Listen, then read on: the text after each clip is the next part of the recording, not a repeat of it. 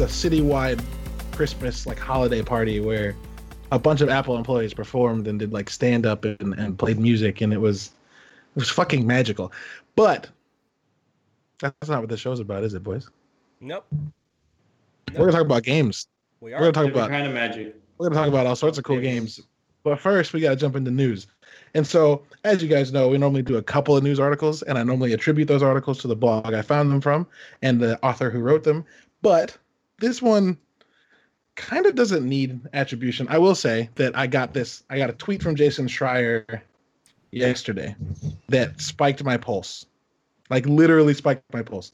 And it was that, that Bungie and Activision were divorcing, and Bungie was getting to keep Destiny.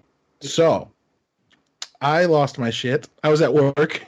I don't know if you guys were at work when this news kind of dropped, but I was sitting at my desk and out loud in the studio. I was like, "Oh shit!" and got everyone's attention. But yeah, this is gonna be something we're all gonna have some thoughts on. So why don't we just like go around? Eric, what do you? We'll start with Eric. What are your thoughts on the fact that easily one of the biggest gaming partnerships, aside from Activision Blizzard, is no longer? I don't know if I would have ever considered Bungie and Activision a partnership, right? I would have considered that corporate overlord and employee is how I would classify that relationship, because the second that they got involved with Destiny, or Activision took over, right? Destiny is just, I would attribute that to the downfall of it. It was funny though, because every time, I don't know if you saw any of my replies to people on Twitter, because they're like, "Oh yeah, we're finally going to get old Bungie back," when they were making Halo, and to every one of those people I replied, "Yeah, like when Microsoft owned them, when they were making good games." And I know that was rude of me to burst bubbles, but it's the honest truth, right? Microsoft, I think, stayed out of their way for the first couple of Halo games. Sure. And let them play good games. I'm tentative. My excitement is tepid right now, just to see where it goes. This is still knowing how corporate separations work. This is still 18 months of Activision being involved. Bungie is still on the hook for the next year of content. We don't know what that contract and demerger looks like for the year 3 of Destiny 2. But I think for the future of the franchise, it's super exciting. All right. Dope. We will get into discussion, so please don't be afraid of that. Ryan, thoughts? Oh, you know what? Bobby, why don't you go first? Just because you're the guest and I didn't do that before I let Eric go, and I feel like an asshole. No, it's all right. So obviously, like, this was a big shakeup that caught a lot of attention across the board. I love Bungie. I'm an apologist at times for Destiny. This is like the longest break I've had from playing that game, because I didn't quite care for some of the changes that were made recently. Sure. With Forsaken. I mean, I know a lot of people were like super jazzed about what they did with it, but I just really bounced off it pretty hard after playing through a little bit of those things. Like, I'm all about independence. I think that what they did for a long time with Microsoft being out of their way, to your point, Eric, gives them a little bit more freedom. I think that they did stop listening to their base for a while, and they listened to their base too much, and then they listened to Activision or whomever, or the stockholders, too much. And like, there's been some dumb shit that's happened where, like, I think that the separation of people on PlayStation from Xbox with like the exclusive and like the year-long content and all that bullshit that came out, like, I'm hoping that they start to like remove themselves from some of those things that I think Activision was trying to get some money from. But ultimately, like, in my simplest opinion, this is a good move for Bungie to get more control over their IP, and to be able to hopefully start to do a little bit more unique updates. And I think what's going on right now with something like Fortnite, where you see like they're changing some things up with how you have a game with service go, and how you have all these random ass updates happening. I absolutely think that Bungie has to evolve a bit, because in the world that we're in right now, like, there's a lot of opinions floating around with these big AAA studios, but ultimately, like, I think that they should have a little bit more control over what they're doing. And now that Activision's out of the picture, it's curious what 4 years from now we'll see. I mean, it's interesting that it's happening so close to like the potential next launch of hardware too, because that's kind of what kicked off Destiny to begin with. Yeah, for sure, absolutely. Ryan, you got thoughts on this this company divorce? Not really. I think the last time I cared about Bungie was like Halo 4. They didn't even make Halo 4. Well, all right then. The Halo franchises. So, like, honestly, I don't really. Well, hold on. Are you talking about the number in the franchise, or are you talking about the 4th Halo released? I'm just talking about Halo in general, I guess. I didn't realize that they didn't make that one, so I just threw out. I think the last one that I played it because I didn't play 5. So. Well, no, I guess it would be. I guess the 4th game released would be 3, right? ODST. Came out. ODST. Was ODST? Okay, ODST was out after 3. I couldn't remember what that order was. There. All right. Yeah. Anyway, it takes place during Halo 2. Right. But it was released after Halo 3. Right. It's still probably one of my favorite of the series. ODST and Reach are the so good. shit. Yep, so good. Yeah. Unbelievably good. Yeah, I think. Okay, so my opinion, real quick, before sorry, Eric, I'm cutting you off. There's a couple of things, and like, there's a lot that obviously went into play here, but the fact that it happened so suddenly without rumor is a little nuts. Jason Schreier literally tweeted like 11 minutes before the confirmation, like, something's happening. I can't tell you just what yet, but something's happening. And like 12 minutes later, 11 minutes later, it was like, oh yeah, by the way, they're done. I do want to point out that in November, Activision tweeted that they were disappointed with Destiny 2 sales. Mm-hmm. And then like 10 minutes later, the leads at Bungie were like, we are extremely proud of Forsaken, which should have been the first sign of like, they're not getting along. That's not something that generally happens without people getting fired. So that was the thing. But I think that everyone's points so far have been super valid. Bobby, I agree. Like, it's going to be really interesting to see where this company is in 4 years with their own roadmaps that they can follow and not having to go by the strict annual schedule and monetization style of Activision. And Eric, I think you're right that it's good for them in terms of just being free of leadership, because they not free of leadership, but free of like an overlord, because they did grow disenfranchised with Microsoft back when Microsoft was in the dark days, some would say. I mean, I know 360 was a really great time for Xbox, but the transition from F360 to Xbox One was surely in the process when Halo Reach was released and they were on their way out, with Halo 4 being released as like the last game on the system, kind of.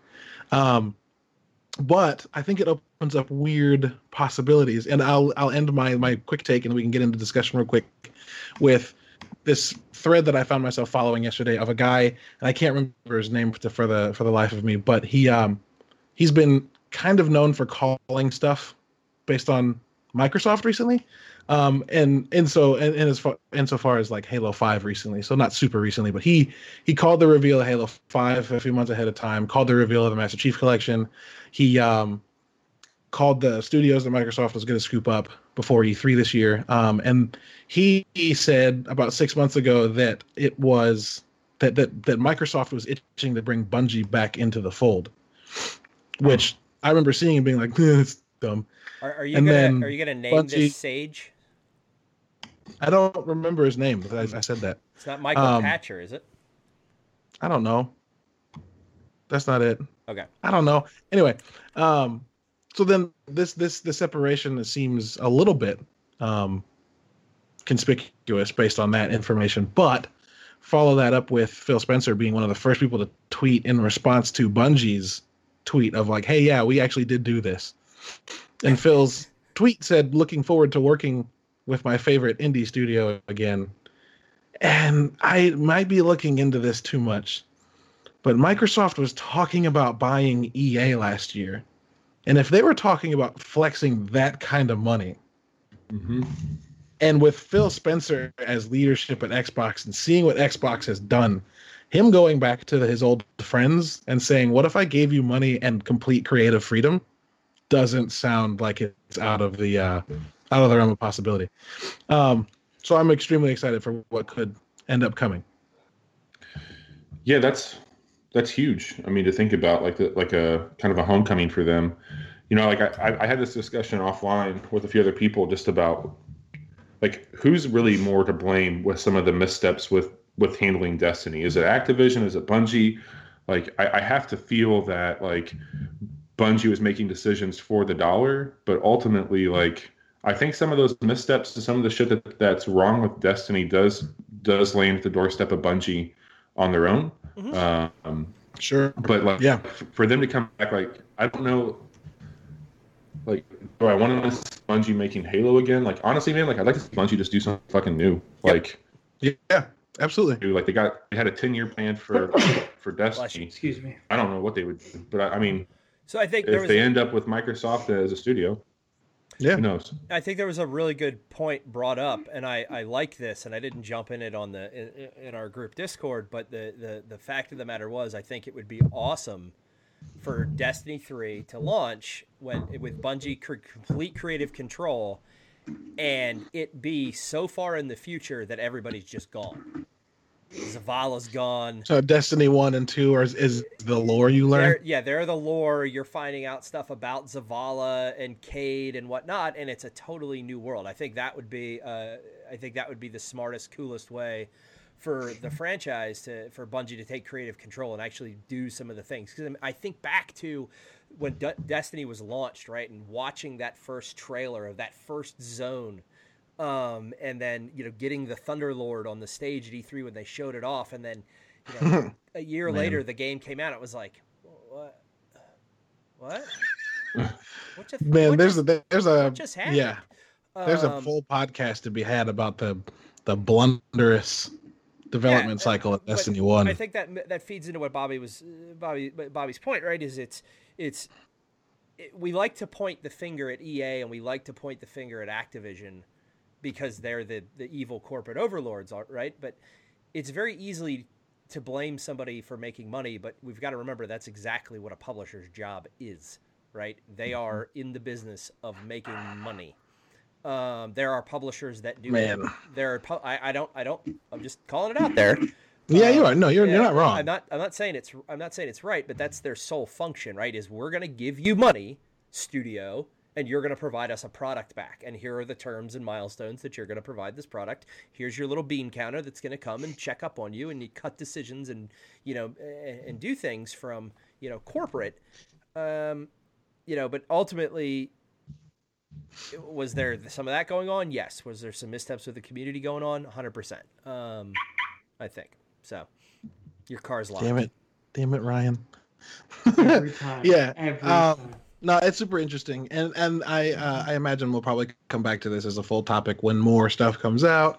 Like Activision's going to actively move itself out of the marketing and like publishing process over time. It's not an immediate and like clean separation. It's gonna be a little bit of a drag on operation, but it's exciting to see Bungie be literally the largest indie studio in the world suddenly, almost overnight.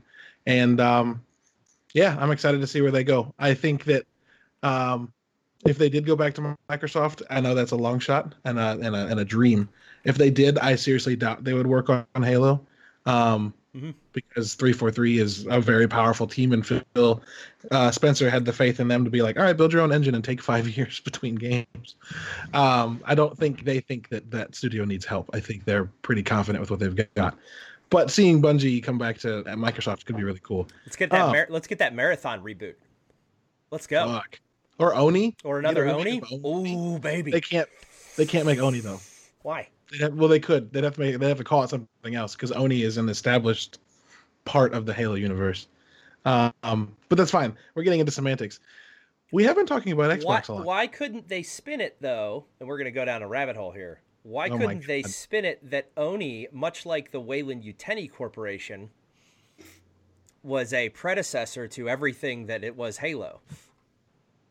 Right? And it's right? Sure. Mm-hmm. I just want to smell a 3-hour episode coming on. No. Caleb and I are going to talk about this the rest of the time. Here we go. what I was trying to so smoothly segue into before Eric had to ruin it with that really weird fan theory was we've been talking about Xbox a lot. And our topic tonight is about Xbox. But it's about Xbox Game Pass. And for those of you who don't know, you've been living under a rock. But for those of you who haven't been living under a rock and don't know, Xbox Game Pass is essentially Netflix for games. It's $10 a month on Xbox, and it gets you access to over 150 games now. And it's a rotating list, but it's a slowly rotating list, much like Netflix, where you'll see shows show up and then go away. But it also is the proprietary home of Xbox exclusive properties, day and date of their release in the service. And when it first launched, it came with titles like, oh man, I don't even remember what was in the first couple of months of Game Pass. Suffice it to say that it was a very small selection, and people were kind of like, that's all right. But as I wrapped up last episode, for those of you who listened, December was insane. We got Mutant Year Zero, we got Ashen, we got Below, we got the Life is Strange. The whole first Life is Strange, Life is Strange Before the Storm, and then January we got Ark came out in December too, didn't it? Or was that November? Mm-hmm. Ark Survival Evolved. Yeah. And then January has seen Life is Strange 2 Episode 1 already in there, and that came out in like September. Hey, the biggest game I was like really looking forward to was Farming Simulator 17. Yeah. Anybody really wants to get down on that. Xbox finally got Absolver. For those of you who haven't played Absolver, get on that game. It's so good. For Ben, my uncle, who's having a lot of problems with that game, get good. Anyway. Why? Yeah. Ooh, Shots fired. He doesn't watch the podcast. It's okay. Nah, he doesn't watch. He won't know. You're forgetting maybe the penultimate game that was just added there. I didn't say Below. Did I say Below? I didn't say Below. No, you did. Below also. You did say Below. I did. You forgot to say. You forgot to say my new darling. I take offense to it though. Hellblade. In Hellblade. Hellblade came out in like November, my friend. It's been out for a bit. It has not been on Game Pass. Yes, it has. You missed it for like a month. You were like, "Yo, it's on there," and I was like, "It's been there, but whatever. It's okay. It's okay. It's okay." Hellblade: Senua's Sacrifice by Ninja Theory, new Xbox-owned studio, is also on there, and Eric played the hell out of that this week. Suffice it to say, Game Pass has, in the short lifespan that it's existed, you know what? One of the first games on there was fucking Sea of Thieves. Yep. Anyway, in the short lifespan it's had, it has become easily the best value dollar for dollar. 100%. In gaming. And so, yeah, our topic today is about Game Pass. And I've been talking a lot and keeping you guys from talking. So somebody kick off discussion with something. Well, I think it's the most innovative thing that's happened this generation. Like I told you that offline. That's a really big ass like hyperbolic statement, but the thing of it is that like when you talk about innovating and reinventing, like what they've laid out with Game Pass not only gives flexibility to gamers, it is an opportunity for exposure for some of these games that like nobody would ever fucking spend money on or play, which is huge. I think that it also is the foundation for things to come in the next generation, like the cloud gaming service that Microsoft has teased. I think it's going to be baked into Game Pass in some shape or form. And right now, out of all the three big players in the console wars, you only have one outside of PC that's offering any type of preview, which is Xbox, and they have the Microsoft preview for these games. And like, I can't help but think that that's going to be absorbed into Game Pass in some way. Like any game that's on preview is going to be immediately part of Game Pass. What a better way to test what the game can do, to break the game, to like get feedback on a game. Like I think that it's already such a close handshake to the gamers. Yeah. That to get developers more involved with like a feedback and a conversation through something like Game Pass, like that's the shit that's going to bring it to mobile. That's the shit that's going to bring it to tablets. Like I would not be the least bit surprised if Microsoft somehow worked out a deal with Nintendo, since they're best buds now, on some sort of cloud gaming coming to Switch, power Microsoft and Game Pass. Like there's so much that's happening with this right now that like there's a cloud around it that's just like, oh, you get all these games, you get these, exclusives day one. But like the bigger picture being painted is that this is the future of Xbox that you're seeing right now. Yeah. And you make a good point with the game preview stuff that I remember you mentioning that and I didn't actually think about it, but like PUBG and Ark Survival Evolved and We Happy Few were Game Pass or game preview titles that all wound up in Game Pass. Yep. So like it's already kind of become that. And like you're right that game preview relationship opens up like a dialogue for what seems like a very easy transition into being a part of Game Pass. Yeah, man, it's wild. I love it. I'm very happy about it. I'm very happy for Xbox. And just to defend myself here, it was released on December 17th. I downloaded it on December 18th, and just because I got around to playing it over the last 2 weeks, I just don't want to. I'm not going to be called out that easily here. Ma'am. Yeah, ma'am. Anyway, no, I agree with everything Bobby just said. I think it is one of the most innovative things with everything that happened in this generation. And I'm just looking over the list of games here, and it's not necessarily the first party games or the Microsoft games that jump out at me on this list. We've got Hellblade from Ninja Theory and a bunch of the recent acquisitions, but there's a bunch of games on here like that you would never buy, to Bobby's point, without, and just giving it a chance. And then I think this, taking it one step further for the DLC stuff, right, is super interesting because I would, a lot of these games I wouldn't necessarily buy, but all of a sudden now I've got a $10 a month, I'm in it, I'm invested. Oh, now the DLC's coming out. So now I've just, now I'm giving that money directly to the publisher and taking that extra step to actually become part of that community. But I think, it's interesting, PlayerUnknown, Battlegrounds is on there, which is, I think, huge for them now. And, you see games, some of the older games like Devil May Cry, the newer Devil May Cry, and stuff like that, which just gives, looking at the calendar for next year, which we've talked about a little bit, I think we're going to see games coming out quicker, faster like that on this service. The list of games on Game Pass is just so good. It's unbelievable. Yeah, I'm on my Xbox right now, scrolling through, looking at everything. It's so good. And to everybody's point as well, like Absolver and Ashen that came out, I would have never paid for that. Nope. Because you guys know the games that I play, and it's nothing. It's neither one of those. Yeah. And you guys brought it up, and I downloaded it. It's like, oh well, holy shit, this is actually. It was very frustrating, and then I was like, because I knew it's exactly the game I don't play, but then the more I played, because I could do it for free, I got into it. I like it a lot more now. And it also has older games. Like, who's going to go out and buy Halo Wars 2? I love the game, but I'm not going to go buy it just because, you can't get a copy for under $30 or something like that right now. It's like, there's no point in me paying for it, but it's like, oh, looky there. There's my games right there, the ones that I want to play every single time. And I'm looking at my most played in my actual games. I have 100 games downloaded to my Xbox, and the only ones I play are all on Game Pass. Yeah.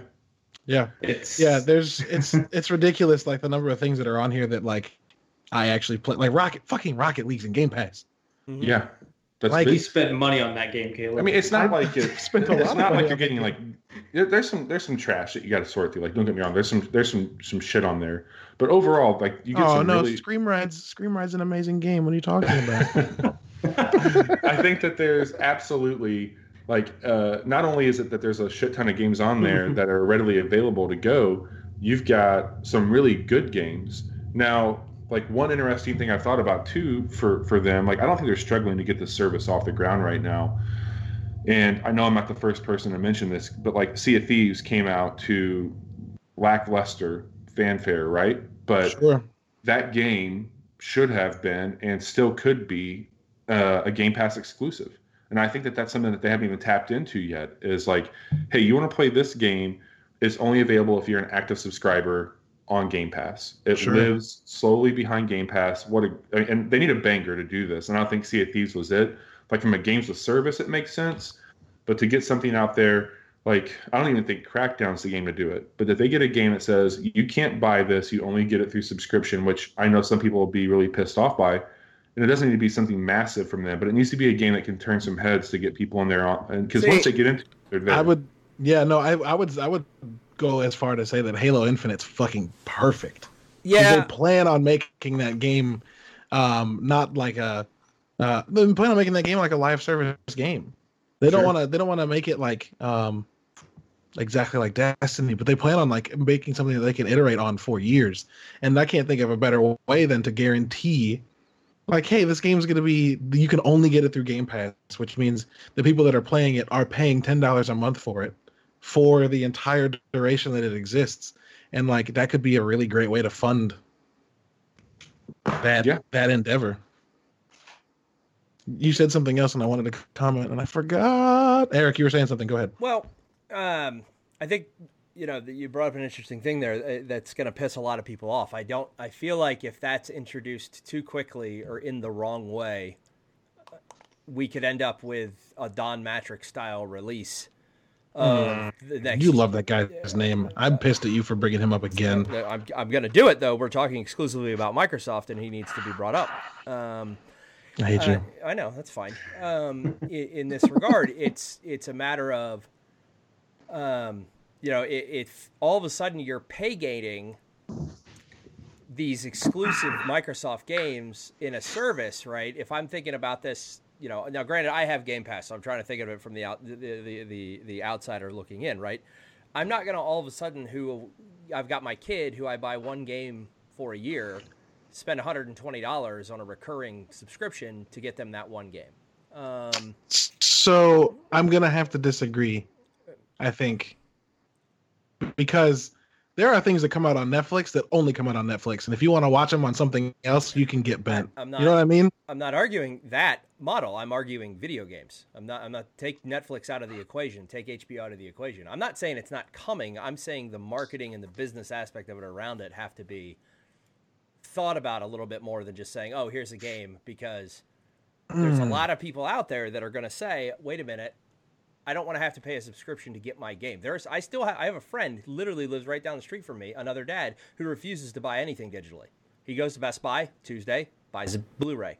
Game launches, he goes to GameStop, he picks up the game, right? He doesn't want it. He still wants to own a copy. You can't cater to people that are attached to things that change, though. I don't mean to like talk down about people that like their media physically, but like sorry, excuse me. But the idea that like I think you're overestimating the willpower people have, maybe, because people will absolutely subscribe to something for one thing. People subscribe to Netflix for Marvel shows, and they will subscribe to Disney Channel, the Disney Netflix, the Disney Net version of Netflix, so they can get Star Wars shows. Like that's what we do now. We no longer worry about paying large sums for the swath of cable that we get. We pay $3, $4, $5, $10, $12 a month for a collection of things. And if you were to start, I don't know, I think the transition from games, 4 games into that thing isn't that big a deal. Like and like Bobby said, it doesn't have to start with big titles. It can't start with big titles, but if you start throwing small things up there that you can only get through Game Pass and ease people in, think of the Netflix model, right? Like they didn't jump in and go, here's all of this stuff that we're making. But over time, because they started making stuff and people liked it and people started to realize like, this is how media works now. I don't think that's crazy. I don't think it's crazy. I don't think it's as scary as you think it is. I think it's something that we're really close to. I think the bandwidth is there. I think the bandwidth isn't there, and I think we're still alienating a lot of people that aren't in a bubble that we live in, right? I don't think. But why has that conversation not come up about Netflix? I'm not arguing Netflix. Netflix is a different model than what this is, right? Netflix is a very easily consumable model, and it's much easier from a family standpoint to say, oh, there's something here on Netflix if I'm watching Punisher for every single person in my family. If I'm buying my kid one video game a year because that's the game he wants, and I know other parents, and I'm looking at this from a parent's perspective, right? Again, and I know other parents who buy their kids one game a year. and that's the only game that they get, right? I'm not saying that's right or wrong. That's just their parenting style. Those parents right there, they're never going to buy a subscription model for their kids to play games because they're going to say, here's $60, end of conversation. Well, those people don't. Yeah, why would they spend $120 a year for this one game that this kids can play? Those people aren't using Game Pass now, guys. Why would it matter if Game Pass started putting games on Game Pass exclusively? Because now my chubby-cheeked blonde kid wants this game, and we can't get it for him, and I'm not going to get it. I still think, I don't know if it'll be the game content that like they pay gate and do that with. I do think the vessel that elevates this to the next step is going to be that cloud service, and I think that you might even have at that point in time, like they might break and do tiered subscription models. Like here's Game Pass without the cloud, here's Game Pass with the cloud, and that could turn into something there. But I mean, I think a better comparison is Amazon. Yeah, like people paid for Prime for just faster shipping and free shipping, and now they're paying. They've increased the cost of Prime because they've got Emmy award-winning TV shows. They're offering Amazon Unlimited. They've got dash buttons and all this other shit that they've like sprinkled into it. And I would argue that like it's too much. And I think Microsoft's done a good job of being a pretty straight line in bringing content to people that they wouldn't have played.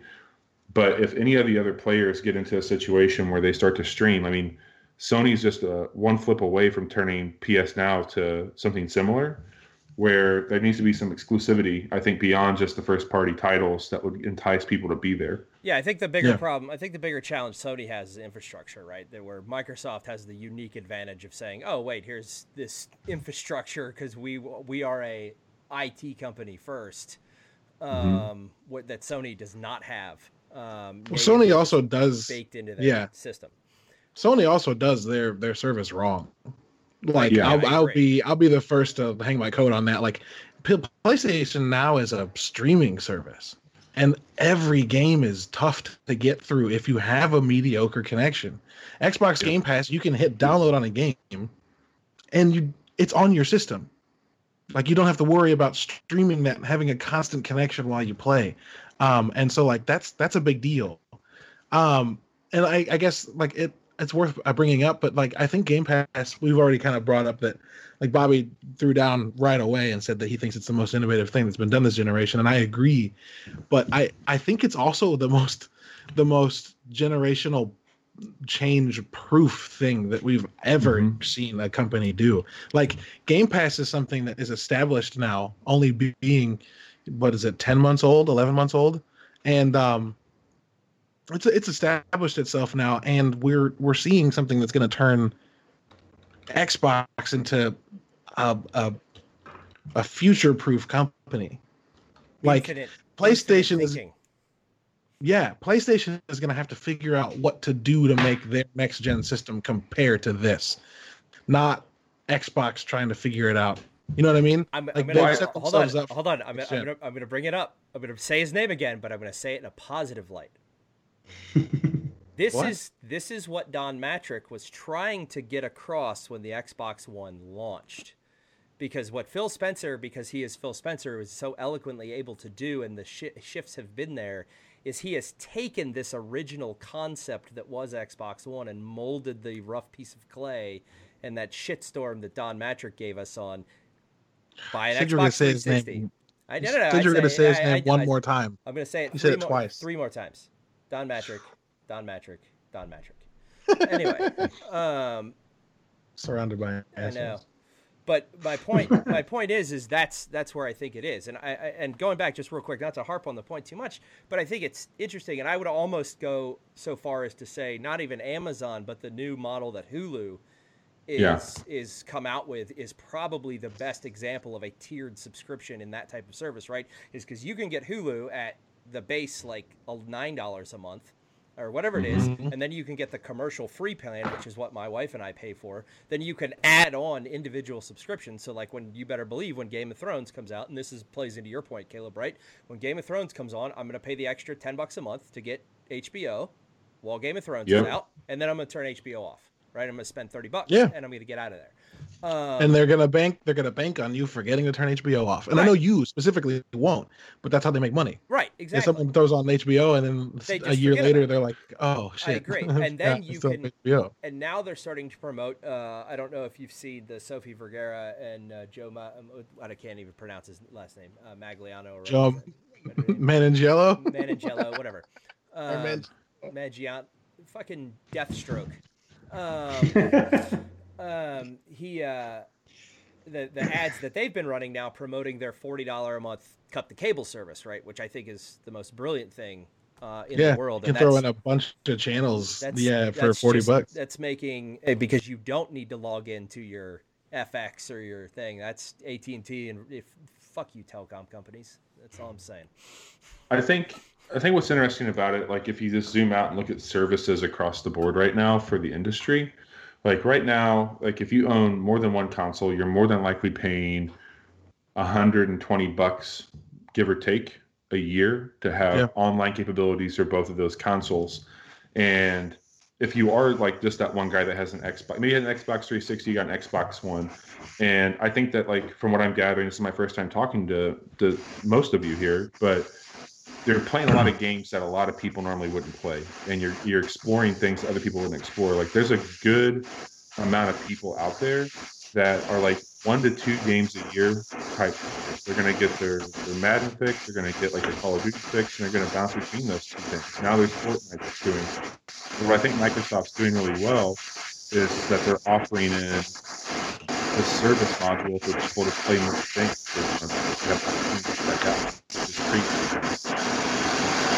Yeah, there's a lot of stuff that, like Ryan was saying earlier, like, no, Ryan would, that's probably my mic. Yep. Sorry, dude. I don't know what it is. Is that better? I turned the gain down. It sounds like somebody's running water and a vacuum, and there's a train and a helicopter all simultaneously right there. Does it still sound like that? No. Now you're good. It's not as loud. Now you're good. That was just gain because there's a shower on the background. Okay. There we go. Guys, I'm moving into my own house in like a few weeks. Just be patient with me. All good. I forgot what I was saying. Oh no, like the idea that some things wouldn't have been played by people if they hadn't had them just pop into this service that they were already paying for. Like, no, Ryan was absolutely right. Like, I wouldn't have played Ashen. It's a Souls inspired game, and like, it's a pretty looking game, and I was interested in how it looked, but the idea of playing a game like Dark Souls that you get frustrated with because it's just brutally difficult is not something I'm going to pay for. And Ashen dropping on Game Pass, I was like, oh, yeah, I'll give it a shot. And like, we played it for a little bit, and it's interesting, and I do plan to come back to it. And I played Absolver on PlayStation when it came out. I bought it on PlayStation when it came out, and I stopped playing it because I couldn't play with my friends. Now it's on Xbox. I don't have to pay for it, and all my friends can download it. It's just an opportunity creator. Ryan and I got really into Halo Wars 2 this year, and like, I wouldn't go really into it. We played one game together. We played it for like 2 nights straight and got through like half of the campaign. And I want to go back to it. We just got interrupted by something. Life. Life. These things. That thing. Yep. These things. These things. Life, kids, whatever. Whatever. Yeah. They're things. Yeah. No, Game Pass has become this. I don't know. If you would have asked me in March when Sea of Thieves came out, after playing Sea of Thieves, if Game Pass was going to be big, I would have probably told you no. Because Sea of Thieves to me, and thank God Ben doesn't listen to this podcast because he'd have a conniption fit. Sea of Thieves to me isn't interesting. It's beautiful, and the gameplay loop is fun for about 6 hours. But I've said this before, like, it's not a pirate game. It's an explorer game. If I wanted to be an explorer, I would play that game and go dig up hidden treasures. If I wanted to be a pirate, I'd play Black Flag and sail around and attack ships for their loot. And like, that just doesn't. That's not the key gameplay loop. And to some people it might be, To when Ryan and I play with Ben, it's often not. We have to force him into like killing other people. Let's just go kill people, and he's like, I don't want to. That's not cool. But to get back to my point, if you'd asked me then if Game Pass was going to be what I think it is now, I would have said no. And so to take this leap and then like over 9 months of kind of tepid interest from most of the community, and then land December and January like they did, like, dude. Yeah. Like three games came out on Game Pass in December that were on like my Game of the Year list. Like Mutant Year Zero was fantastic. Below is very good. Yeah, like did you play Mutant Year Zero, Bobby? Oh yeah. I'm playing it right now. I actually played it just a few hours ago. Oh, that game is so good. It's very good. It's very, very good. And it has like no business being that good. No, I think it's one of my biggest surprises actually from Game Pass that I've picked up. Just like it was a game that I downloaded because I was like, oh shit, like I like XCOM, I like Rabbids and Mario, like I'll check this out. Sure. And it completely delivered. Yeah.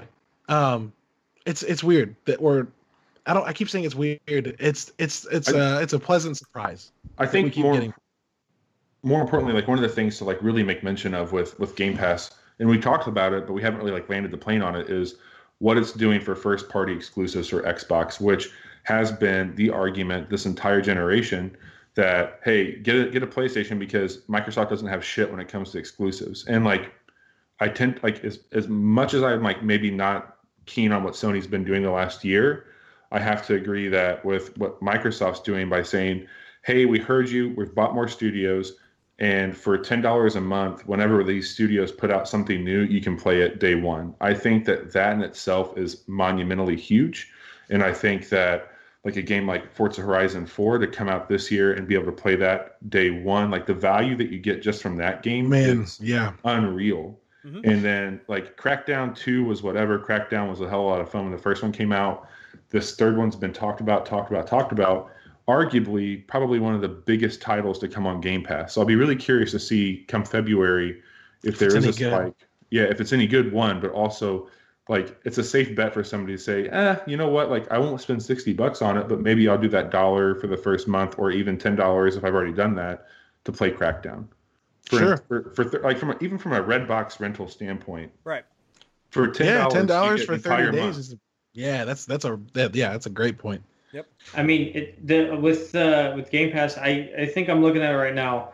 I probably got $300 wrapped up in games that I know I would have bought if they weren't on Game Pass, and I haven't even had it for a year yet. So I haven't even paid $120 yet for the subscription, and it saved me $300 at least so far, until hopefully some of these games don't fall off. But there's at least 8 or 10 games that I would have bought. There's one game that I was forced to buy by Caleb, but I'm not going to go there. And here's hey man, it was a trying time. I know. Here's something that's interesting too that we haven't brought up is later in the next couple. I think it's either the end of next month or maybe top of March. Maybe it's the end of Q1. I can't remember. But Game Pass is coming to PC too. So not only is your $10 subscription going to cover your console, but now I know that Sarge has a PC. Bobby, this is your first. So I would imagine you're a member of the PCMR. Maybe not. Bobby and I are on the same team. Nope. Okay. We are not members of the PCMR. I'm the only one, but I'm a traitor, right, to the ranks of the PCMR because I play console with you guys every night, even though I've got this thing sitting right here with me. That's pretty good. But my point is now all of a sudden, not only am I going to be able to play. Not only am I going to be able to hop in on these games on console with you guys, and then I'm also going to be able to play the Game Pass games with my friends that only have PC, which is now I feel like I'm ripping Microsoft off at that regard, which is super interesting to be able to hop in and then be able to get not only the first party games, which are to be able to play Crackdown on PC with friends, and then also with you guys on Xbox, but be able to hop on, play Crackdown with PC. It's just awesome. I got no real thought with just awesome there. I think that is our first indication that Xbox is on its way to just being PC. I don't want to say I don't want to be as blunt as saying they will be the same, but like as Xbox moves into the streaming to any device realm, the system's going to go away. And so I think Microsoft is willing to take the hit that they might be making in terms of money for people that are going to buy for PC and Xbox, and bank on people being so happy with this service that when Xbox moves more and more into that streaming space, and consoles start to phase out, it's gonna just be like a PC thing or a mobile device thing, and like that's a really cool idea, right? To be able to just log into an Xbox account no matter what device it's on, and play your games. Like Sony tried their asses off to make the Vita work for him and to have the remote play go to that guy, and we all know how that played out. Yeah. Nintendo has just won over millions because it's Nintendo, and they have this amazing little darling called the Switch. And then Microsoft's over in the corner thinking like, man, every one of those motherfuckers has a smartphone in their pocket. And if we can get to that, like we don't have to, like that's a service. Like those people might not buy an Xbox. Maybe they get a Switch or get a PlayStation, but they have their smartphone, whether it be Apple, Android, whatever. And if they can tap into that for $10 a month, maybe even more, they're going to be doing just fine without the hardware because it's already there. It's already pre-existing. So all these other companies right now, they're trying to figure out relevancy, like when streaming is more popular and when devices are getting smaller and people want to have things that go with them. Like even on a global level, where like when you go over to China, where Xbox has struggled immensely, like to tap into that market, like if they can bring their service to something that's more mobile based, like, hey, this is going to be on your smartphone, like you can have your Xbox right here and have Halo or whatever this game would be powered through xCloud right here ready to go. I mean, the possibilities for them and the potential there is unlike they've ever seen because they've really struggled to go east with Xbox, and this is a great tool to get them there. Yeah, and I think that's a lot to do with Satya taking over. Because he flat out, when he came into Microsoft and took over after Ballmer, one of his first initiatives was like, nope, guys, enough of this our shit devices. We need to just work on everything and be done with it. So I think he had enough forward thinking there. And this goes back a couple episodes to I don't remember how long ago, what episode it was, but we had Abel on and we were talking about the finite versus the infinite game, right? And I think this is Microsoft very much saying they're playing the infinite game in every way possible, where they're not worried about, to your point, Bobby, finding the darling of a console. Like the Switch is amazing. It's awesome, right? I've played it. I want to get one for the kids. But ultimately, I'm looking at the landscape and Project xCloud. Like, if I can hand my kids a new iPad, which works cross-functionally, they're going to need them for school in a couple of years anyway, and then they can just plug their controller in there and have access to the entire library of games that I've built up. See you later. Yeah. And MFI controllers just got LNR sticks, which is fucking huge. I've wanted that for years. So now they got controllers that can do that. So, I mean, massive. It's one of those things where like it's clear when you think about like Xbox, like we brought up already, they have to be losing a little bit of money with the Game Pass going to PC and Xbox, and like they have to be losing a little bit of money paying games to be on Game Pass right now because it's so fresh and brand new. It kind of just goes to show you like they're not sitting down in their office and thinking, how can we beat they're not PlayStation? They don't care. Or how can we beat Nintendo? They're sitting in their office and they're thinking, how can we make our games accessible to all of the people who want to play the game? Yep. How can we make it accessible to people who aren't going to have parents who will buy them a system, but a cell phone is necessary? How many people are going to, you know what I mean? Like, it's a company, and we brought this up, and maybe there's a little bit of a disclaimer to throw out to remind everybody that Bobby does work at Apple. But when we talked about the Infinite Game first, the example that Simon Sinek gives is going to Microsoft back in the like 90s, or no, not 90s, early 2000s, because he got a Zune from Microsoft. Yep.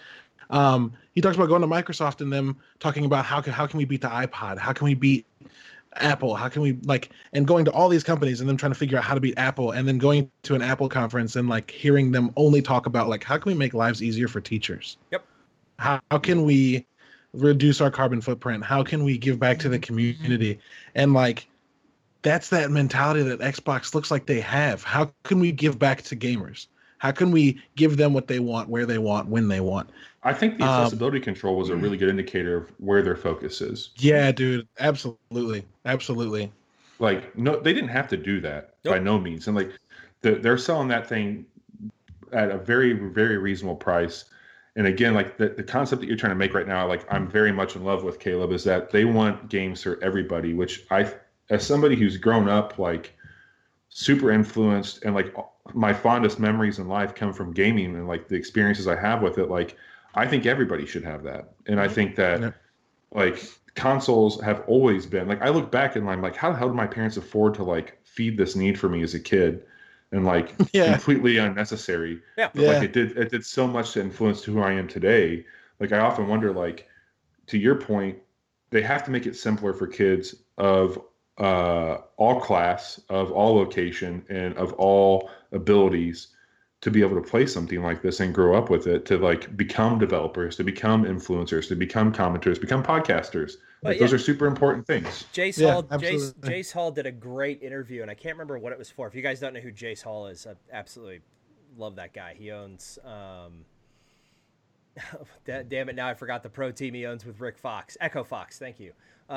He also works at he owns Twin Galaxies he works with them a lot. Anyway, he did a show a couple of years ago on Facebook that was hilarious. But he did a great interview where he sits down and says exactly that, Bobby. And it's really interesting watching now these kids grow up, especially because I have an 8-year-old daughter and I have a younger son. And my daughter looks at games when she plays them, and she is analyzing them very critically and looking at them and she wants to know how they work, right? She wants to know the relationship. Why did, when I touch this button, did this guy go across the screen? That's what she's trying. That's what she's trying to figure out, right? And we're gonna get to that here in a minute. I think that's where we're ultimately transitioning to there, Mr. T. And then my son though is looking at it from that point. But the point is what Jace was saying is that love of games, like you were saying, Bobby. It may not, a lot of parents, and I have a lot of friends who are, kind of more interested. Oh no, my son's got to play football. And Fortnite's a hobby. And I'm like, well, and I always make this argument to them, why not foster that love for something that they're passionate about? Because you don't know what it's going to turn into. It could turn into a massive career in creative design, like it did for my buddy, who's a huge artist. We grew up all through high school playing games together. We played through Halo on Legendary, right? And now he's a highly recommended architect out of Dallas, another friend. But and they all attribute these things back to gaming, because I've had many in-depth conversations with them. But I think it's the only industry that can do that in that way because of its interactivity. No, I think that's a great point. There's something really special about it. And I mean, to put a pin in it for me on this subject before we start to recommend some games, I just think it's super important to make it easier for people to play the games they want to try and play, and to have an opportunity to do it. And I think Microsoft gets that. If they make some money from it right now, that's great. The about face that they've done this generation has completely won me back over. I left Xbox 360. I got a PlayStation 4 based off of how they handled themselves at the beginning of this generation. And here I am now on this episode, basically telling you guys Xbox is my main console again because of how they've treated the customer base. Yep. So I got a question, and I hope it doesn't open a huge can of worms, but somebody probably already has the answer to it. But so Xbox, you guys keep saying that their next thing is to get inside of these. Each and every one of these that we have in our pockets. All right. So now, is that a long game for Microsoft? Because I can tell you right now, I can't find a single game on the App Store that looks like it does on my Xbox. I can't find a single game on the App Store that I'm going to want to pay more on my cell phone plan to have unlimited data to be able to play the same games with all of my friends Yeah, I can get on a wireless connection, like I got Xfinity for my phone, so I have Wi-Fi hotspots. I can do all that. But the long game is to where is Microsoft going to get it to a point to where people are going to want to spend more on their cell phone, that they're going to want to spend more on the brand new phones and are they going to have to wait for that technology in those phones to build up to where they can look, where I can play Forza on my phone and look fantastic? I see your hand is up, but I am not done. I know. So, I just want to take the first stab at this from a technology industry standpoint, and then go ahead, finish your thought. Yeah, because I mean, I'm not going to be able to see Forza like I see it now. I mean, like games like Fortnite, I think those might be easier just because of like the graphic quality isn't as extensive, that kind of thing, which is going to be good for them because that goes to an age range of like 6 years old to like 12. That's like the main people that play it, 15, So parents these days are buying their kids cell phones and iPads and like everything under the sun, So I mean, it's not going to be hard to appeal to them, but like, how is it going to appeal to me, somebody that's going to want to see these high-end games like I see them on my computer or on my console at home? So let's think about it real quick. I'm going to take this from the macro, like technology standpoint, right? So right now we're in You're about to get schooled. Sit down. No, he's not about to get schooled. I'm not. You just were like, I'm educated. Let me break this down by macro first. So, right. So we're in a transition. Hold on. Hang on. I have to interrupt. I said you're about to get schooled, and you're like, I'm not going to school him. I'm educating. Right. That's school. But that's a much nicer tone than I'm going to, I'm going to be polite about it. I knew somebody is going to have the answer. Anyway, so I just get schooled and get schooled and get educated. Get schooled and get educated are both insults. Go ahead. Anyway. Thank you. What I was getting at is we're in a transitional period for cell phone technology, right? We're going from 4G, which has a max bandwidth capacity of about 75 megs, right, to a 5G phone, right? And 5G bandwidth has a max throughput of 1.5 gigabits, right? So now we're talking about 500 more down than what I have in my house over the open air. Not to mention, you kind of answered your own question, right? You're on Xfinity for your phone, so you've got access to Wi-Fi hotspots everywhere. Right. So the point being is it's not necessarily are you going to get the same graphical fidelity when you're playing locally on your system, right? I don't think we're there yet. We're maybe when we're at 6G, we might be there. But with the way compression works and the way everything else works, scaling that 4K image down to your phone screen, you're not going to tell the difference when you're playing on your phone, depending on which phone you have. If you have an iPhone XR, I don't remember what the newest one is, like the OLED or whatever they call theirs in that damn phone is immaculate, right? Like I would put that up against my 2K gaming monitor and say that it produces better colors than what I have. So I think that coupled with, and this year, Bobby, I know you've mentioned it a couple times, is Project xCloud, right? Mm-hmm. That is Microsoft's streaming service. So you're not even going to have the hardware. You're not even going to have the hardware with you, right?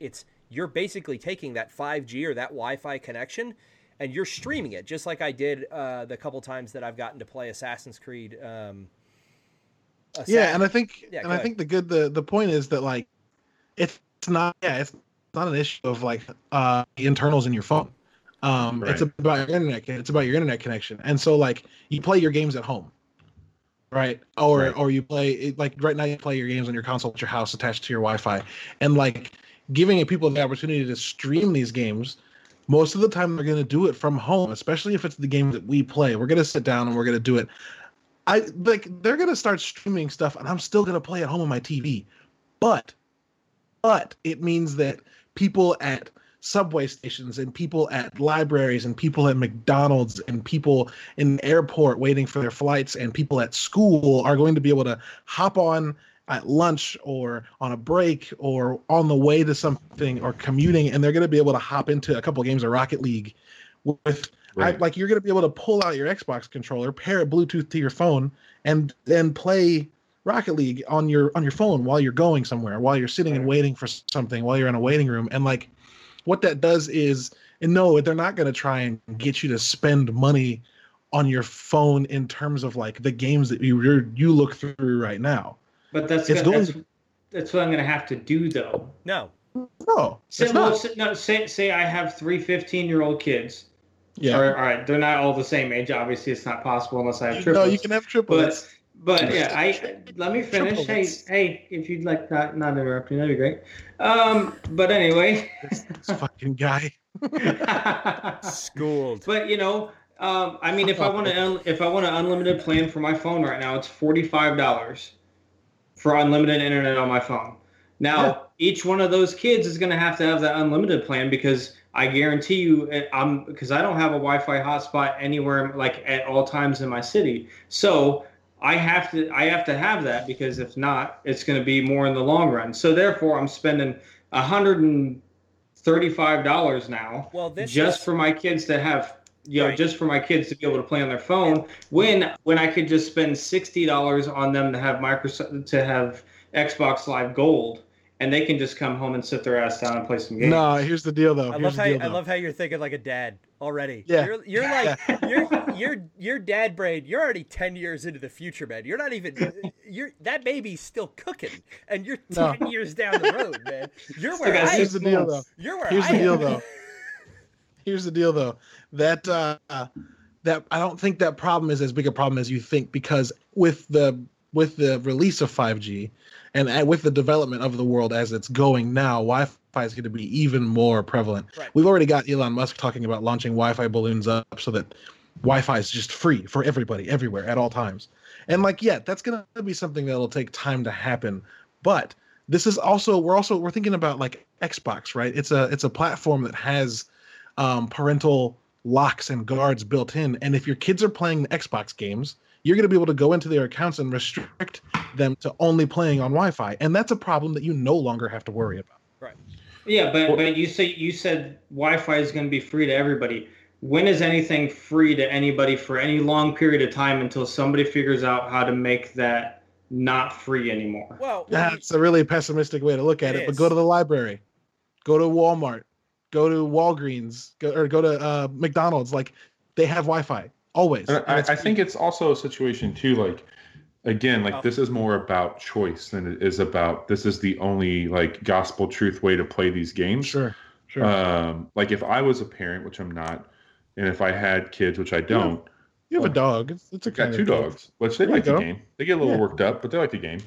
So if I had a situation where like I could have an iPad in the house, like Eric was talking about, where like I bought this game or I have this subscription that's then maybe on a family share situation where like, okay, I can play this on my Xbox, but like my kid could be on the couch next to me playing on his iPad and like having his own experience on these games. Like there's some flexibility there that I think that they offer. Now, yeah, bandwidth and unlimited data and all that shit that gets into it. Like, I think you also have to look at things like people who are constantly going live on Snapchat, Instagram, Facebook, people who are uploading vlogs on YouTube and all this shit on their mobile phones, which is taking up just as much bandwidth right now. Like, things are getting better. Like, the codecs that are being used to make video have a smaller footprint on a bandwidth standpoint. Like, it's getting better. It's not anywhere where it needs to be. But as the technology demands more, the software has to meet those needs. And I think that you don't have to go out and buy like the best phone possible, but like I do think that if you're going to be constantly on the go, or if you live in an area, like a rural area that maybe doesn't have Wi-Fi bandwidth, but you have really good cell service, maybe you spend a little bit more on your cell service because you can't do the Wi-Fi stuff. Like, it's just an option, I think, to have that there, which is super, super awesome. Yeah, that's a good point. I really wanted to play devil's advocate with this one because I feel like we all had like ideas of how great this was and how Microsoft's going to make it fantastic to get everybody in their pocket. But like, I just wanted to see how many of just the four of us are already thinking outside of what I guess somebody in the consumer standpoint that I was portraying would feel about the whole situation itself. I think I appreciate it's huge. That. Yeah, it's huge. Sure. And I think this is the reason that the telecom companies are shitting the bed right now, right? And why you see or shitting the bed, they're shitting themselves, right? Because they are. I mean, if you shit the bed, you're shitting on yourself too. Yeah, Go ahead. Right. What I'm getting, yeah. What I'm driving at is That's why all of a sudden you've seen Time or Spectrum and Comcast come up with these services to get your cell, is because they know that in the very near future they could become just pipe, because they are no longer the creators of content. They are no longer the singular gateway to find content on the internet. Hulu, Netflix, Amazon have all, in that category of original content, HBO, become disruptors to the grip that Verizon and them have on it, even Google to an extent, right? I remember when Google was coming to Austin, AT&T was just shitting all over themselves and trying to figure out how the hell they did it. Well, guess what? They went directly to the new subdivisions being built, and they bought exclusive rights to buildings. They bought exclusive rights to new neighborhoods 10 years before they were even being built, so that Google could not create a customer base here. So they are very rapidly worried, to your point, about how they become more to you than just pipe. Well, I think one thing also, like to your point about just the bandwidth and things of that nature, is like my parents just last year. So for the last, I don't know, 15, 16 years, they moved to an area that's literally like 3 minutes away from like the downtown area of where they live in Illinois. So it's not even that far away. They could not get high-speed internet at their house until AT&T brought a wireless service in. So they're doing like limited AT&T bandwidth, which isn't even that great. But they finally just got Netflix for the first time in the last year. My mom and dad's minds are just like blowing up from that. And when my wife and I go back there, like we play Pokemon Go. And when we get to my parents' hometown, like it's just a fucking cesspool of nothing. Like there's nothing there for it. And so I think about, like, to your point, like what about those people that live in those areas that want to play these games on their phones because they have nothing else? Things are going to have to get better is the short answer. And I don't know what that looks like right now.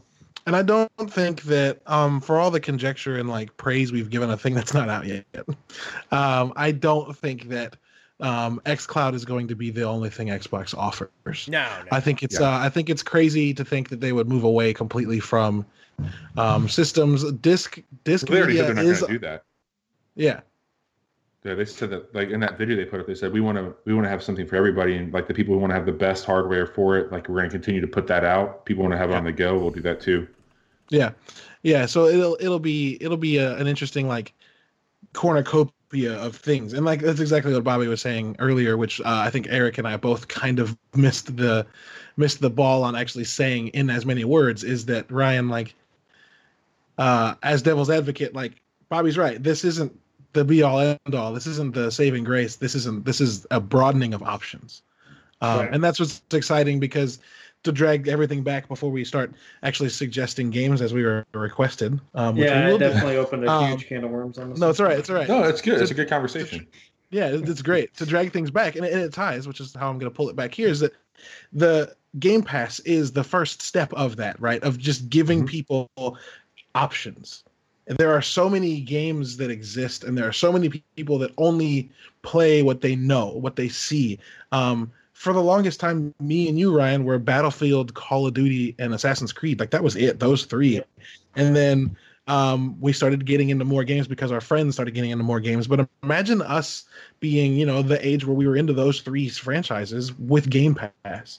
And suddenly we have Ashen and Below and Mutant Year Zero and the whole first season of Hitman and all of these like vastly different games to give a shot and to like figure out what it is I like about games. Like I played Below for a little bit and didn't really like it, but I know people that got into it and like they've never played a survival game in their life and they can't stop playing Below. Like that's really cool to see. Like that's what I want to evangelize with Game Pass, is that like I know people that don't like games that tried something in a different genre and like can't get enough of it, and that's something that a Game Pass offers in spades. Right, and absolutely. I think and I didn't mean Dead Medic. You said this a little bit ago in the chat.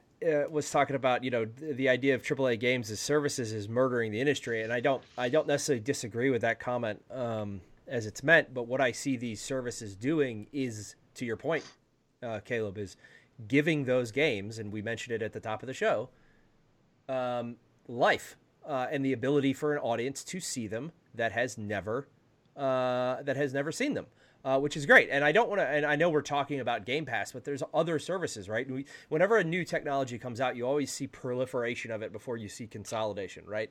I remember, a couple of years ago, when marketing automation technologies came out, all of a sudden there was 500 of them until the larger companies started buying them up. And I think that's what we're going to start to see with this, because you've got Discord, right? You've got Discord, you've got free games on Twitch, you've got Humble Bundles, you've got all of these things you can already subscribe to. Microsoft's entry in it with Game Pass just happens to be kind of the darling, I think, because it's getting the most play from there. But I don't want to forget about the earlier ones. Twitch's Loot and their free games. It's awesome for these smaller developers. Anyway, let's get into. I feel like we're getting deep here. Yeah. Oh, we've been deep, buddy. We've been deep. That's a really weird thing to say out loud to a group of friends. We don't have kids or they're on the way. Anyway, so actually earlier to bone. Yeah. Earlier today, and Bobby wasn't included in this, but I brought this up that we should, I don't know, maybe have a little bit of homework prepared to come in for like a few things about Game Pass. I don't know if you guys did it, but I did. So the three things were games, like 2 or 3 games that you have most played based off of Game Pass, and ones that you enjoyed from Game Pass. Second one was any underrated games that you've played. And then the third, actually, I'd change it from underrated or something that you wouldn't have played. And then 3 would be any games that you did play that you did not like or enjoy.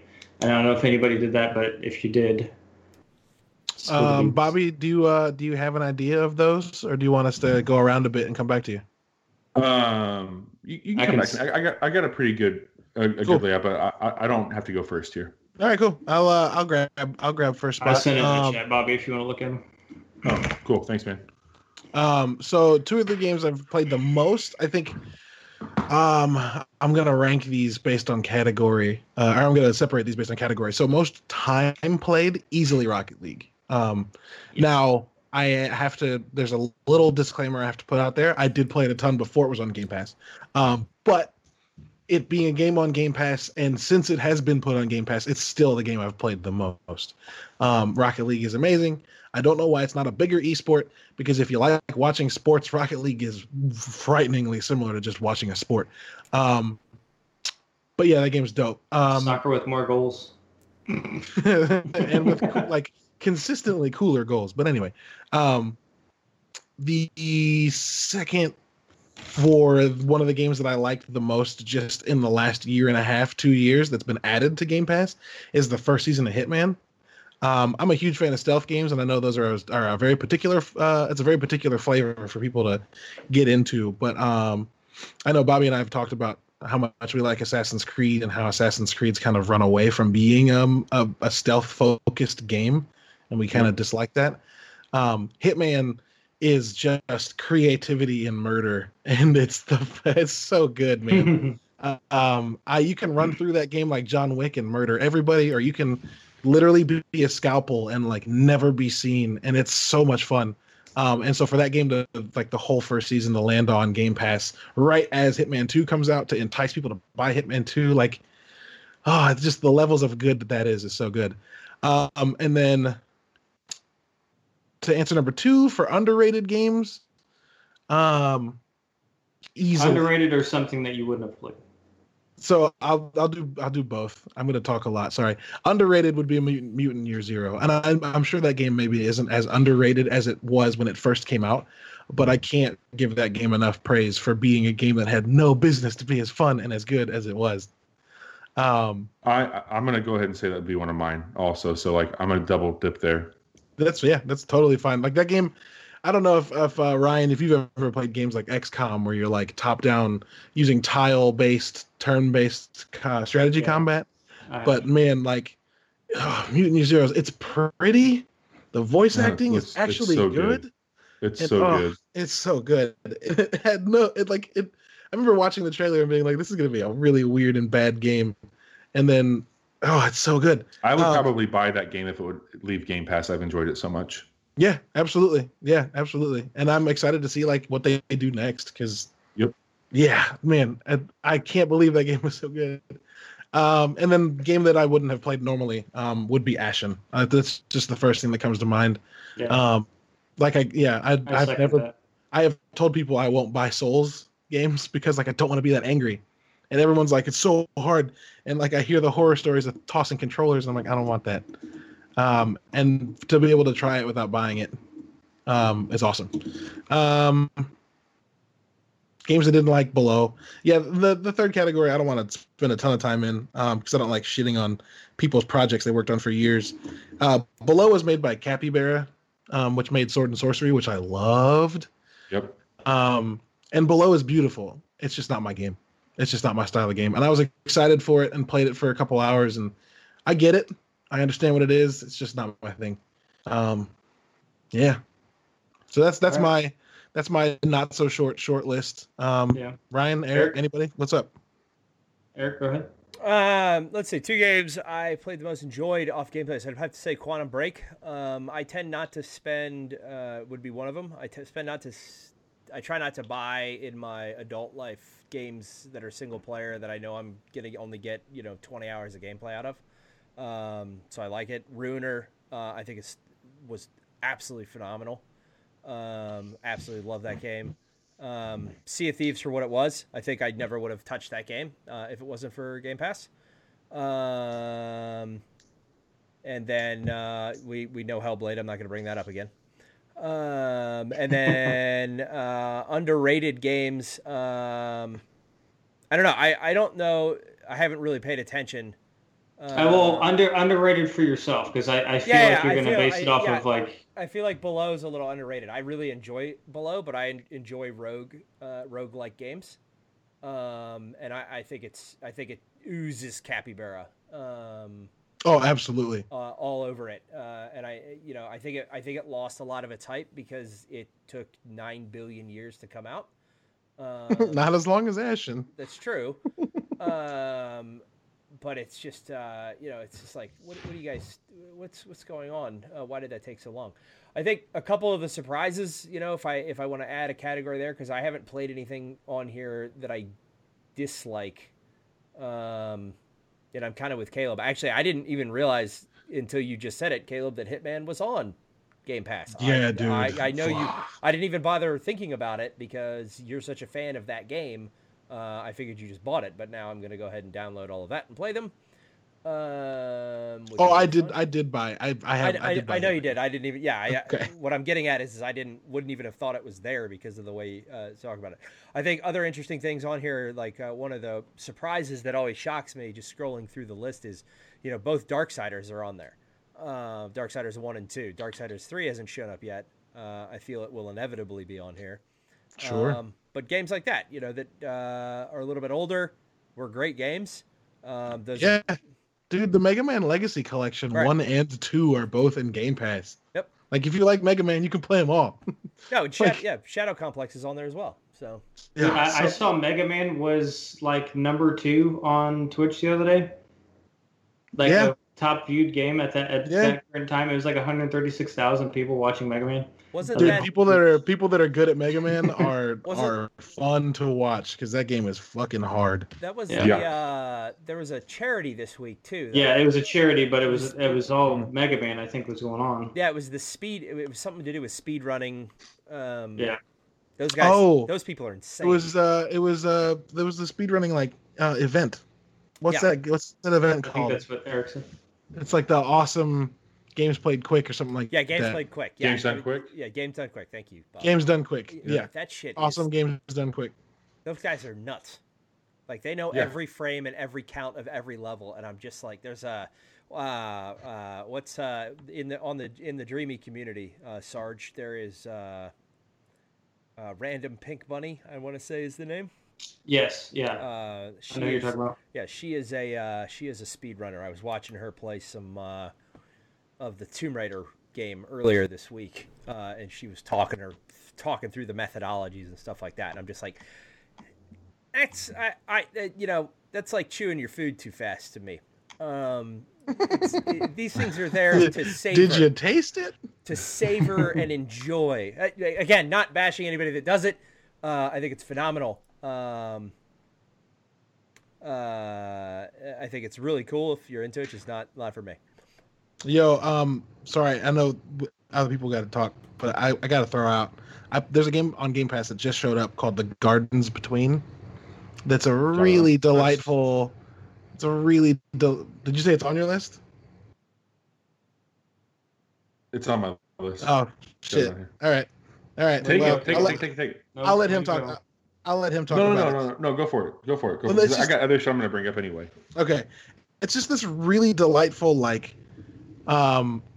retelling of a relationship between a couple of kids, and it's like this really cool fast forward and rewind is the only mechanic you really get. You can pick up things and put things down, but it's like left and right on the stick, and it moves forward and backward in time and plays with these like dioramic puzzles, and it's just so unique and so creative, and so there's so much heart in it, and that like I played through like half of it in one night. I was just like, oh my god, like this is like I would literally never have thought about playing this game, but it was free with Game Pass, and like man, yeah. And Sunset Overdrive. The game's fucking awesome. Anyway, sorry. Other people, go ahead. I'm just looking through the list and be like, that game's dope too.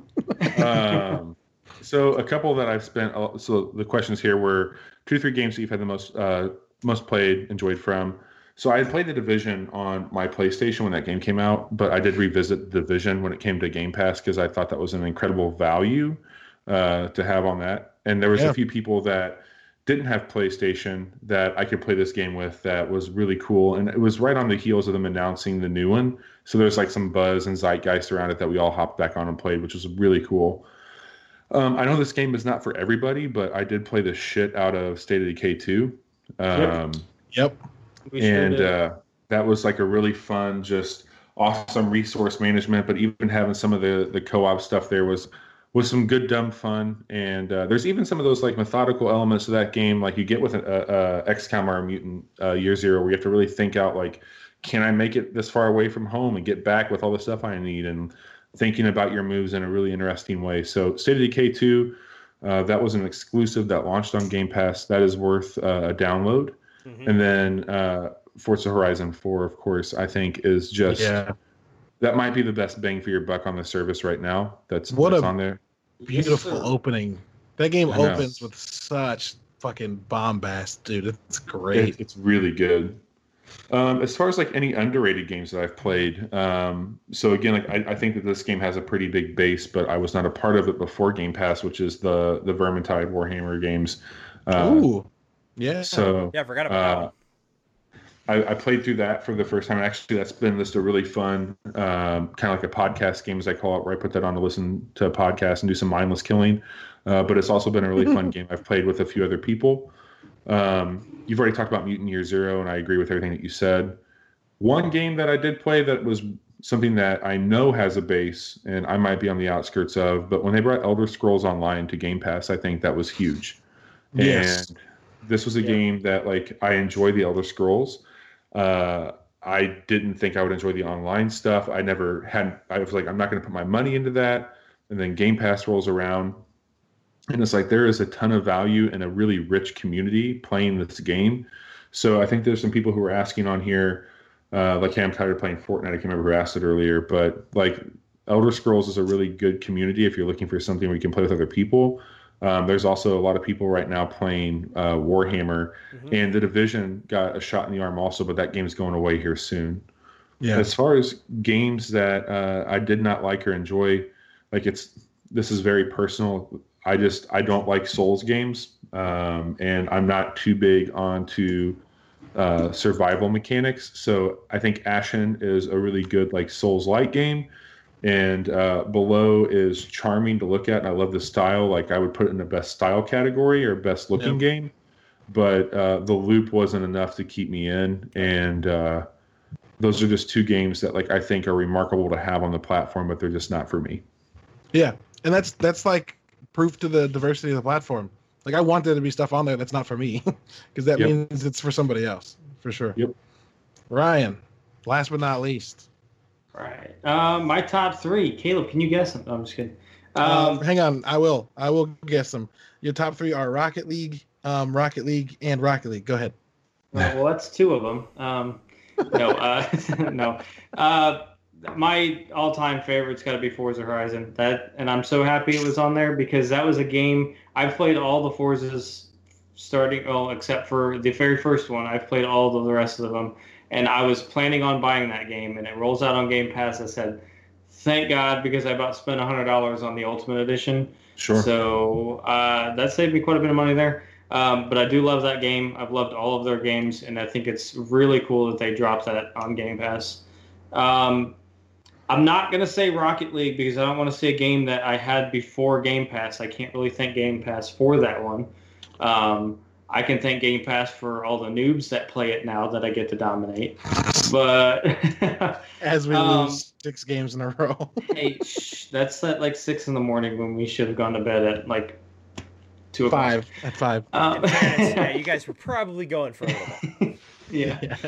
I'm gonna say Sea of Thieves. Honestly, that was the reason I got Game Pass.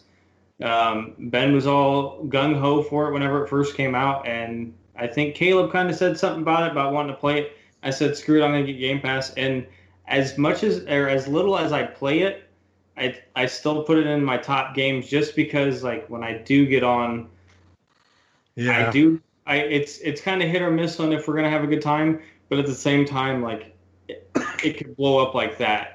Yeah, for all the shit. Go ahead. You don't have to. Yeah. You don't have to. Like, yeah, you can go and like, oh yeah, I'm just gonna go treasure hunt. Well, now there's these rebel guys over here, and I can see that they're coming to kill me, and I have to figure out if I'm gonna try and get my treasure first and get it turned in, or if I'm just gonna bypass it for now and come back when they're not in the area. Yeah, so, I mean, I gave that game a lot of shit, but it's still up there on my top 10 games of the year because, like, when I had a good time playing that game, it was some of the most unique stuff I've ever done in a game. Like when I shot myself out of a cannon a quarter mile, landed on an allied ship to save them from sinking. Oh yes, God. It was one of the greatest things I've done.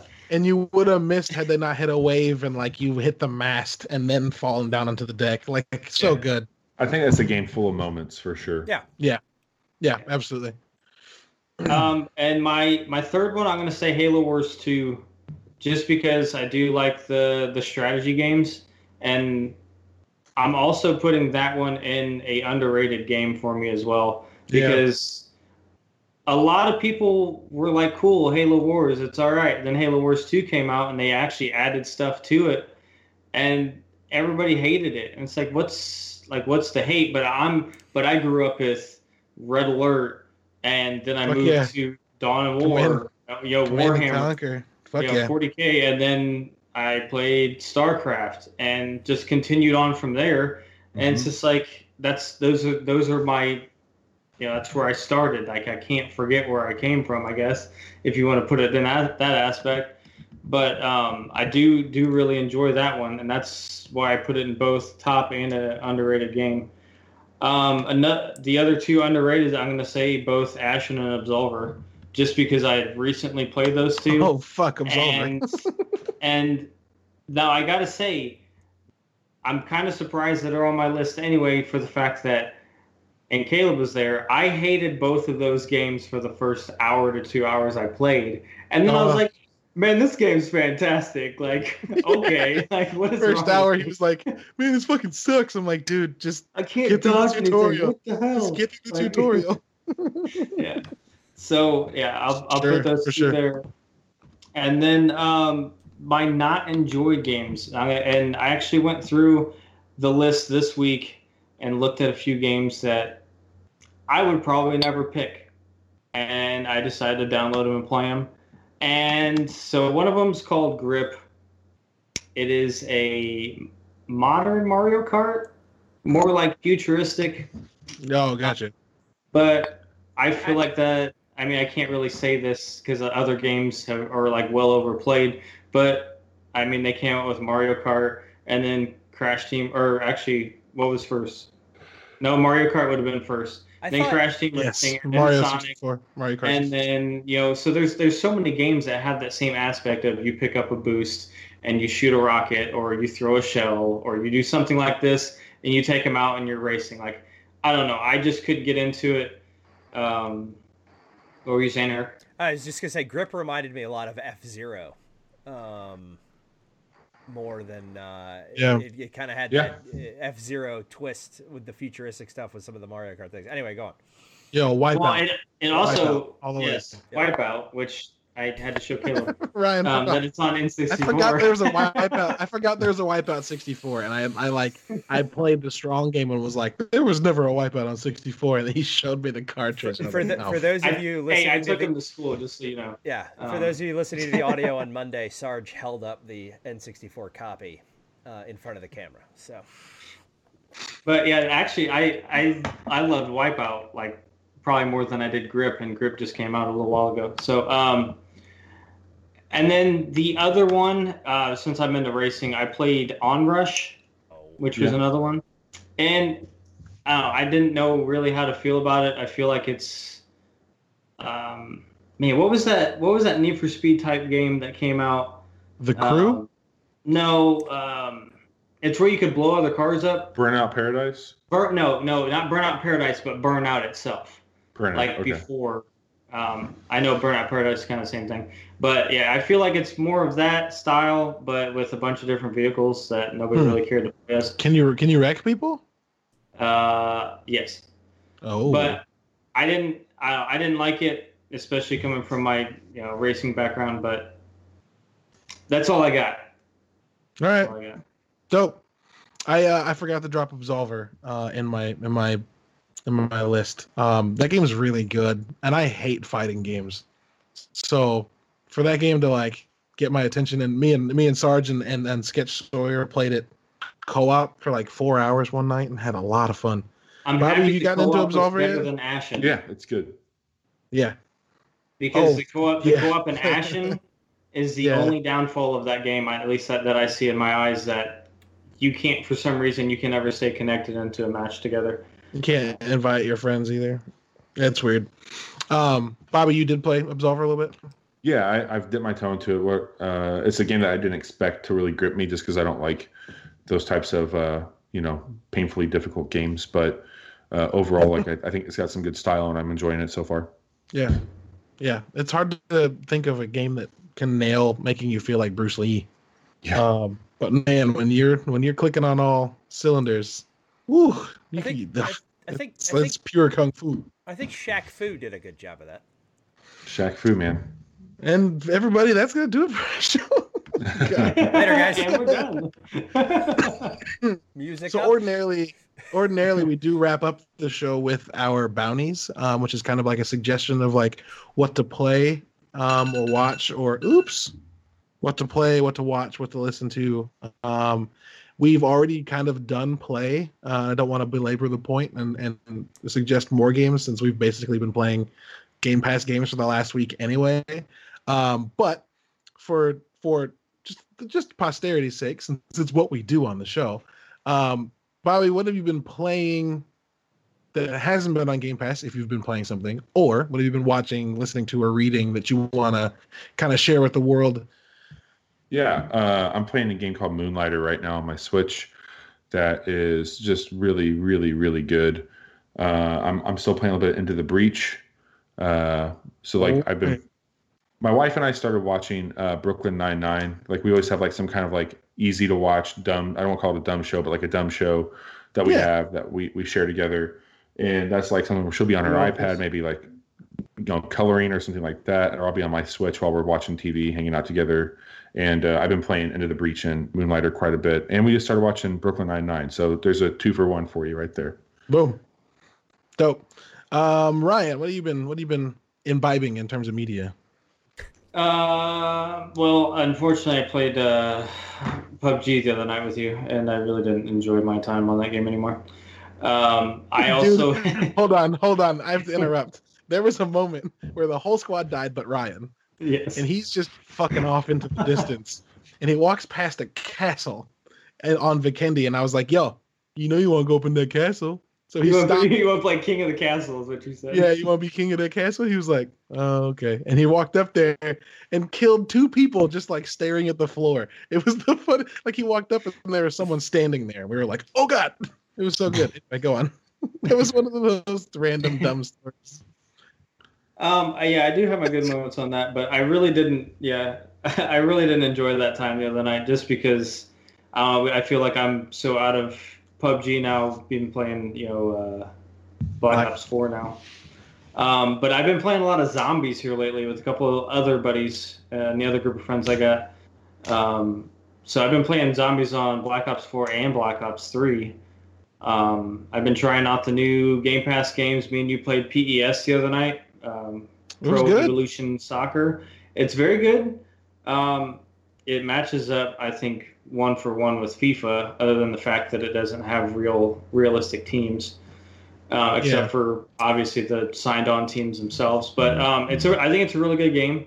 The controls and everything are just the same, so that's pretty cool there. TV shows, I'm still watching Blue Bloods, as I was either last week or the week before.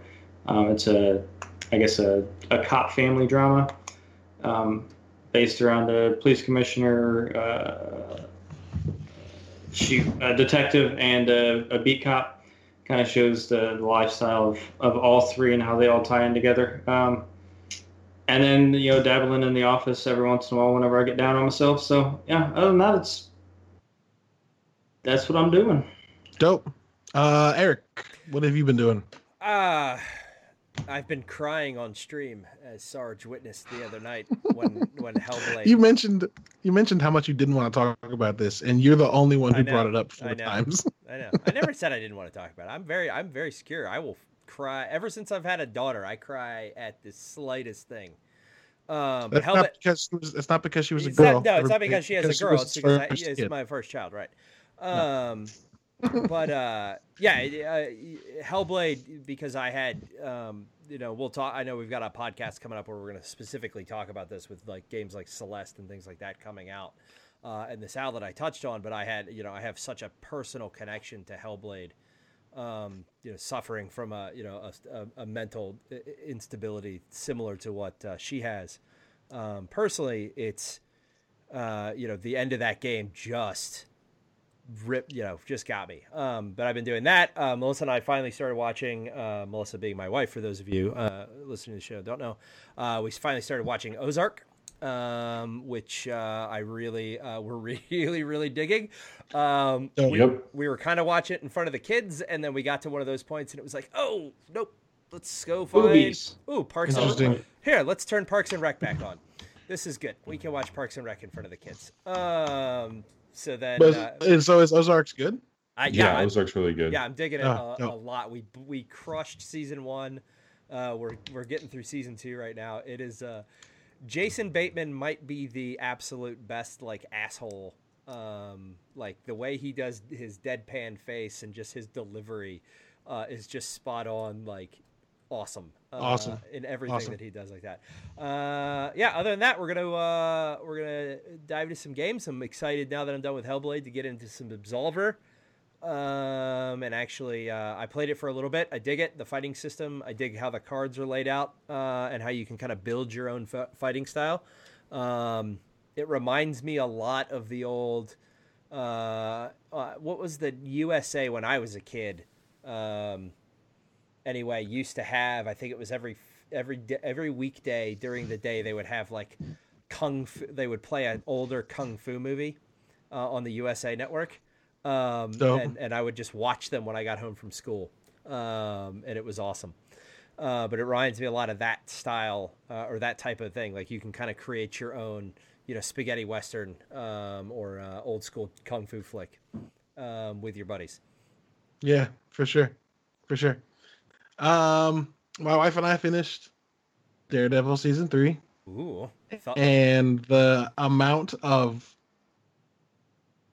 level of good it was over every other Marvel show but Punisher is just, it's frightening. We finished Luke Cage season 2 a couple weeks before we started Daredevil, and we had to push through an episode or 2 of Luke Cage a night We watched the first 5 episodes of Daredevil the first night and didn't realize it. Yep. That show is just so well written and acted, and I hope that Disney brings it to their service, man, because that is. I can't imagine Charlie Cox not getting to keep playing that character. He's so good. I want to know what you thought specifically of the episode where Kingpin, and the spoilers if you haven't watched it yet, shame on you. Spoilers. Plug your ears if you haven't watched it yet. For the next 30 seconds. Just mute the tab and move on. Yeah. What I'm saying is what did you think of the scene where he's going back through Deadshot's childhood? Oh man! And there's no words spoken by Vincent D'Onofrio, just the looks on his face and his body. It's amazing. Oh, that dude's gravitas is just unreal.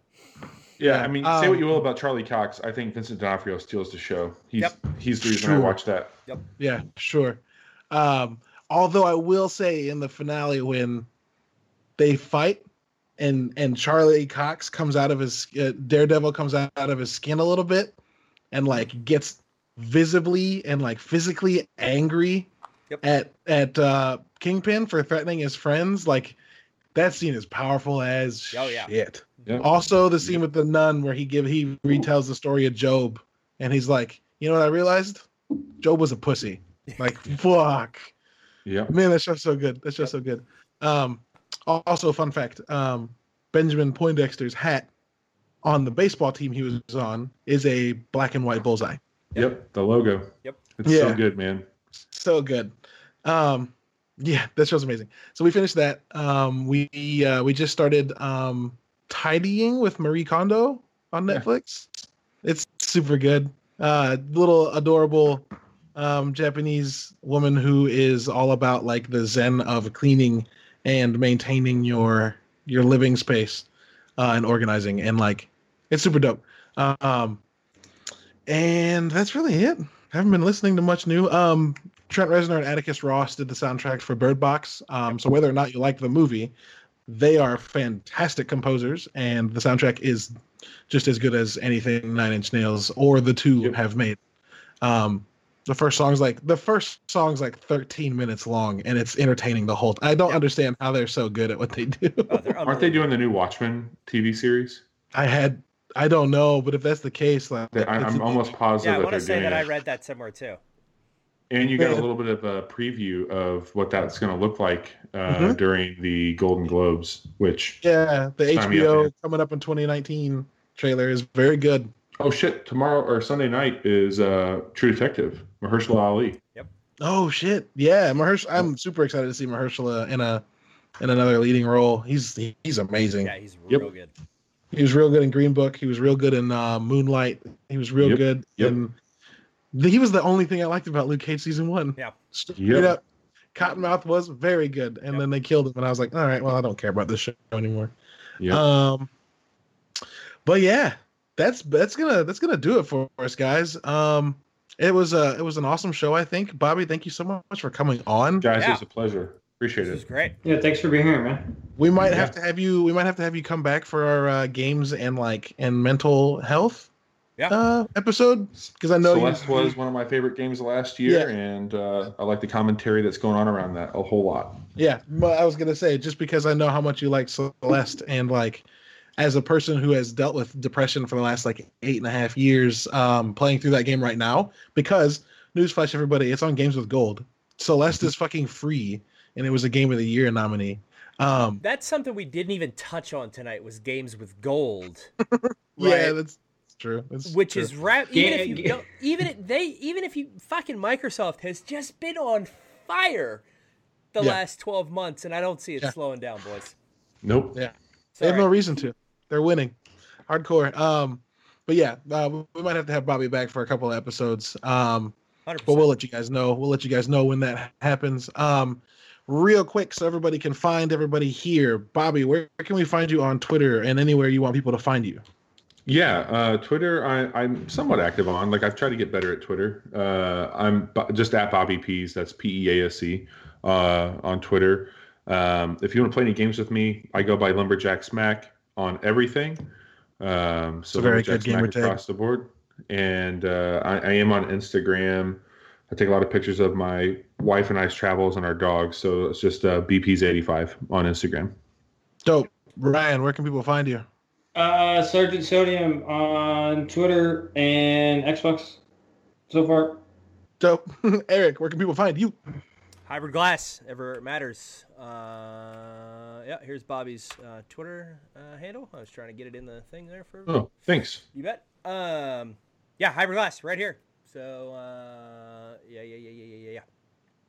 Dope. And you can find me everywhere. It's important as Lubwub. That's. I always want to say Facebook. It's Twitter, Instagram, Xbox, PlayStation. No, the command's not in there. Damn. All the things. But that's gonna do it for us, guys. As you know, this show is gonna be on. Oh, I almost forgot about the other thing I had to announce. Rewind. Blip blip blip blip blip. For those of us, so Ryan, Eric, and I are going to play Hive Jump after this. Hive Jump just released on Xbox. They're a local St. Louis studio called Graphite Lab, and Hive Jump is just now releasing on Xbox and Switch today. And so yeah, that just released on Xbox and Switch. We got some code so we can play that and stream that for you. So we're gonna jump in and stream that. Bobby, I'm sorry I don't have an extra code for you. You're good, man. I gave it away yesterday, and then thought I should give it to our guest. Fuck. But just tell me how it is. We're yeah. professionals. And if you want to grab it, I don't think it's too expensive. I think it's like $20. If you ever want to grab it and join us on stream anytime, you're more than welcome. Hey, I would love to support some St. Louis folks. Yeah, and they've been all over the news here in town. Like, they're kind of making waves. It's really cool to see that stuff happening. Hey, I mentioned them in our tweet tonight when we were announcing the show. And the founder, the game, and the studio all liked and retweeted the tweet. So maybe, just maybe they will tune in. But I'm not sure. But yeah, stay tuned to this channel for that. You can also probably pop on Sarge's channel for that. I might throw it up on my Twitch. My internet's been a little interesting, so we'll see. But for those of you who don't know, we do this show every Thursday or Friday late. We stream it here, and then on Monday, you can go to nerdybits.com/listen to find the podcast uploaded. You can also get it on iTunes, Stitcher, and a bunch of other podcatcher apps that leech our RSS feed.